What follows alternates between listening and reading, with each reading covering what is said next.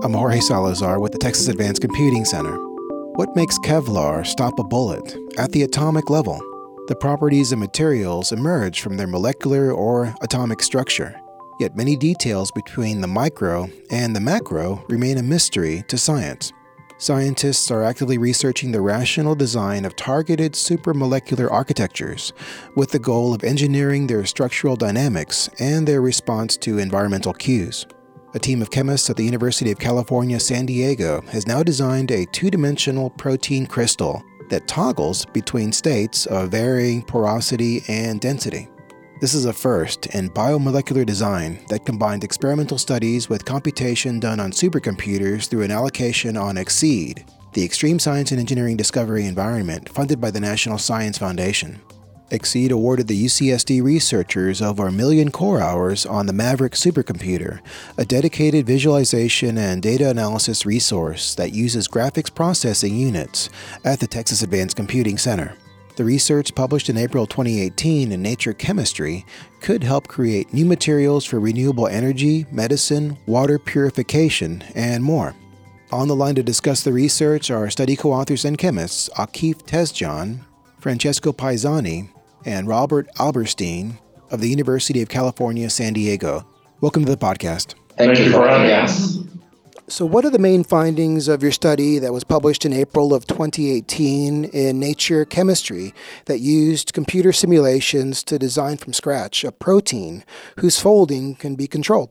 So we have previously reported the self-assembly of this artificial two-dimensional protein architecture, which showed an interesting behavior that we call auxeticity, where these crystalline assemblies can actually open and close in coherence. And as they do, they shrink or expand equally in X and Y directions, which is opposite of what normal materials do. So we wanted to investigate what these motions are due to and what governs them. We did an extensive set of molecular dynamics calculations and experiments, which explained the basis of this unusual structural dynamics of these artificial proteins, based on which we were able to make rational decisions and alter the structural dynamics of the assembly. Is there a simple way to describe auxeticity? It seems like what's happening is that when you pull on this molecule, it actually gets fatter, and when you push it, it gets thinner. It seems to defy reasoning. Right, and so that is itself basically the essence of auxeticity. So the vast majority of materials that we're familiar with, I like to use the example of rubber. Right? If you pull on rubber, to horizontally, it gets much thinner in the vertical direction, and auxetic materials do just the opposite. When you pull horizontally, they actually expand vertically, and vice versa. So these have been studied for a little while now, but this is the first time that a protein assembly has been shown to exhibit this sort of property. Yeah, is there an example that maybe people listening could relate to this material? There's actually one that I can think of that many people might be familiar with. It's called a Hoberman sphere. And you may have experienced this maybe in elementary school. It's sort of a hinged, looks like a spiky ball, and when you pull on it, it actually expands to form a spherical shape. Would you please describe the motivation behind looking into these proteins? The overarching goal, the fundamental goal, is based on the fact that proteins are the ultimate building blocks for nature to build advanced materials. So essentially, the majority of biological complexity is driven by materials and machines that are made from protein building blocks. Everything in our cells, our skin, everything that you can think of that's biological. So our goal was to be able to do the same thing using proteins as building blocks to create new types of materials with advanced properties. The example that we're studying here was essentially a fruit of those efforts, where we used this particular protein that has square-like shape, which we attached to one another through chemical linkages that were reversible and acted like hinges. and allowed these materials to form very well-ordered crystals that were also dynamic due to the flexibility of these chemical bonds, which ended up giving us this new emergent property. So our idea was to be able to build complex materials like evolution has done, using proteins as building blocks. Professor Tezcan, may I follow up on that? You have previously published work on the molecule C98RHUA. What's special about this molecule? Why did you choose it to work with? We used it simply because of its structure and its symmetry. It is like a square that has fourfold symmetry, so that means if you rotate it 90 degrees around its principal axis, then it's the same.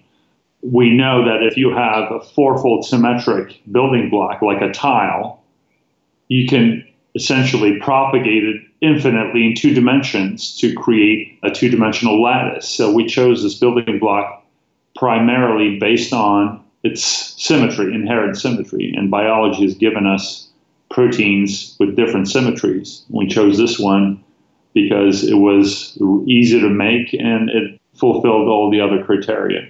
Would you please describe what are the concepts that was important in being able to control protein folding? And this is the concept of the free energy landscape. Yeah, so a free energy landscape looks like a natural landscape. So you have valleys, mountains, and you have mountain passes. And so that essentially is the same thing that you find in a free energy landscape. The valleys become the most stable configurations of your protein assembly. So are the configurations that the molecular system prefer because are the more stable and the low energy, free energy configurations. And then you have mountains that instead are the configurations that are highly energetic, so are those that are more unlikely to be seen because they are associated with the cost in free energy, so you need to pay to actually go up to the mountains. And then there are these mountain passes that are essentially provide routes for the molecular system to go from one particular stable structure to another particular stable structures. And so the material that we studied has a minimum in the free energy when it's closed, but when it's synthesized, it stays in the open configuration and then it slowly closes because the free energy is pushing toward the closed configuration because it's a lower free energy, more stable, and so the system prefers to stay there. But just a little bit of shaking and the protein assembly opens up again, which shows that there are essentially almost a bistable system with an open and closed configuration, although the open is more like a metastable state and it closes up as soon as has enough time to go there.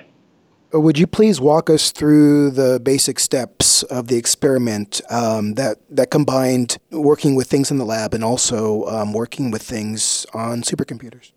The basic steps in terms of working with the protein experimentally is that these proteins are expressed in E. coli cells, in bacteria, and they are purified via standard protein purification techniques. And once they are purified, the chemical linkages that form between them are a function of the oxidation state. And so, we can tune these with the addition of redox active chemicals, but over time, they tend to oxidize with exposure to air, and these form the chemical linkages to actually create the crystals. So once the crystals are formed, the big characterization becomes the open or closedness of the crystals themselves. And to do this, we use electron microscopy.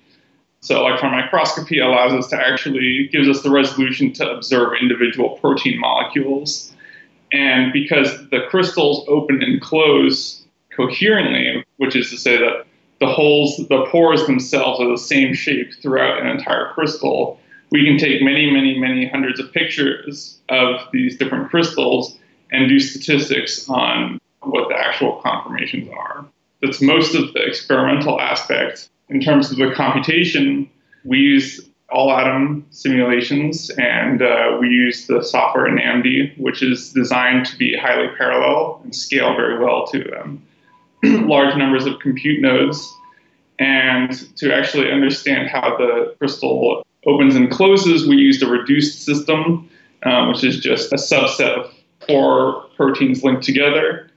And the reduced system that we looked at not only forms a single pore, but it could be tiled infinitely, just translated within the 2D plane to form the same overall architecture as the bulk crystal. So this reduced system allowed us to basically made these sort of calculations feasible for us because there are still hundreds of thousands of atoms in these, even this reduced system, but with a little bit of finessing to get it to be representative of the bulk-like state, things like keeping it within a 2D plane, things like that. We were really able to validate this model as being representative of what we observe in the experiment. Would you speak to the computational challenges that you faced in this study of the protein-free energies? Yeah, so typically free energy calculations are very expensive and very challenging because essentially what you try to do is to sample all possible configurations of a molecular system that contains thousands of atoms, and you want to know exactly how many positions these atoms can acquire during a simulation. So it takes a lot of time and a lot of computer resources.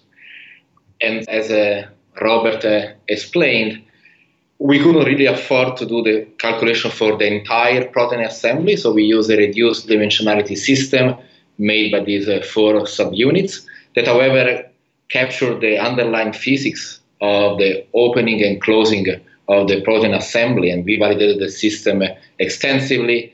And so then what we did was to perform what is called umbrella sampling simulations. And essentially, in a few words, what you do, you try to calculate what is the work that you have to do in order to open and close the pore.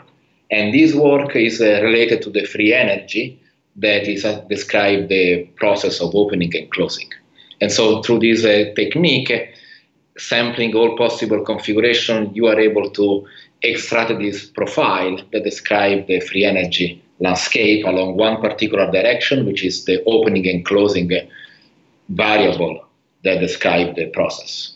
What computational resources from EXCEED, the Extreme Science and Engineering Discovery Environment funded by the National Science Foundation, what from EXCEED did you use, and how did it help you overcome some of these challenges?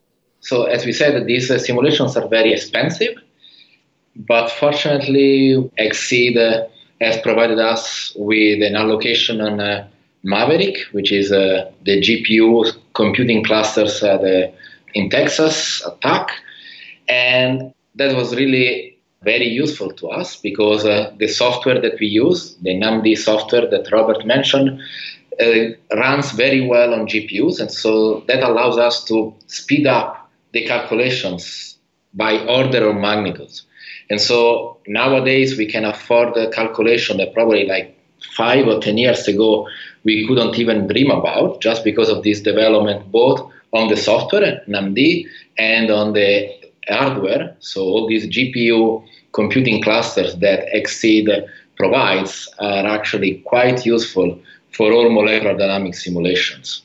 Did you work with other supercomputer centers? Did you use any other EXCEED centers for this work? Not specifically for this work, but we have other types of allocations on different EXCEED centers. And so we have allocations here at the San Diego Supercomputer Center on Comet, as well on the other CPU computing cluster in Texas, Stampede 2. But we didn't use those resources for this type of studies because, as I mentioned, all the simulations were run on GPU, and the Maverick was the perfect choice for this type of applications. Did the supercomputer work, did it guide what you did in the lab, or was it the other way around? Or how, could you speak to this connection between the computation and the physical experiment? It was a little bit of back and forth, actually. So as you mentioned, the original paper on the C98 Rouet was already published, and it was basically a totally experimental characterization of the system and what it did in terms of its dynamic behavior. So the beginning of this project was very much applying the computation to try to get, as Francesco said, the atomic molecular scale behavior and trying to understand really what was going on at a resolution that's very difficult to capture experimentally. But once we understood that and we understood the thermodynamic drivers that shaped the free energy landscape itself, we kind of turned it on its head a little bit. So when we set about trying to modify this free energy landscape via irrational changes to the protein structure itself, we then first made those changes in the computer and calculated what the modified free energy landscape should look like. And then we verified those predictions experimentally. And so it was really a combined effort between the two different approaches that really allowed us to address this problem very thoroughly. If I can follow up on that, I think this is a beautiful example of the synergy between theory and the experiment, because the experiment posed the first question. Theory and computer simulation addressed that question, providing some understanding of the mechanism. And then we use computer simulation to make hypotheses, make predictions, and ask the experiments to test the validity of these hypotheses. And everything actually worked out very nicely because the simulation explained the experiments at the beginning, the predictions that were made were confirmed by the experiment at the end.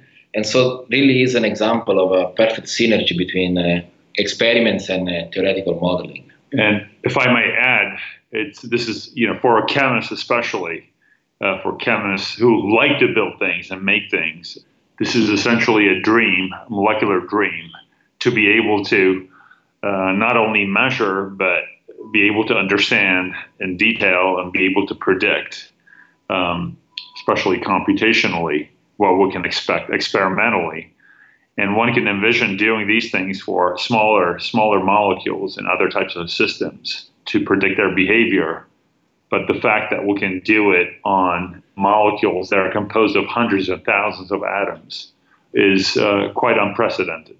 What is the next step? Where is this research going next? Well, where I would like it to go is to be able to, for example, to be able to make materials whose structural dynamics can be engineered with respect to, for example, specific molecular targets that can be captured or released.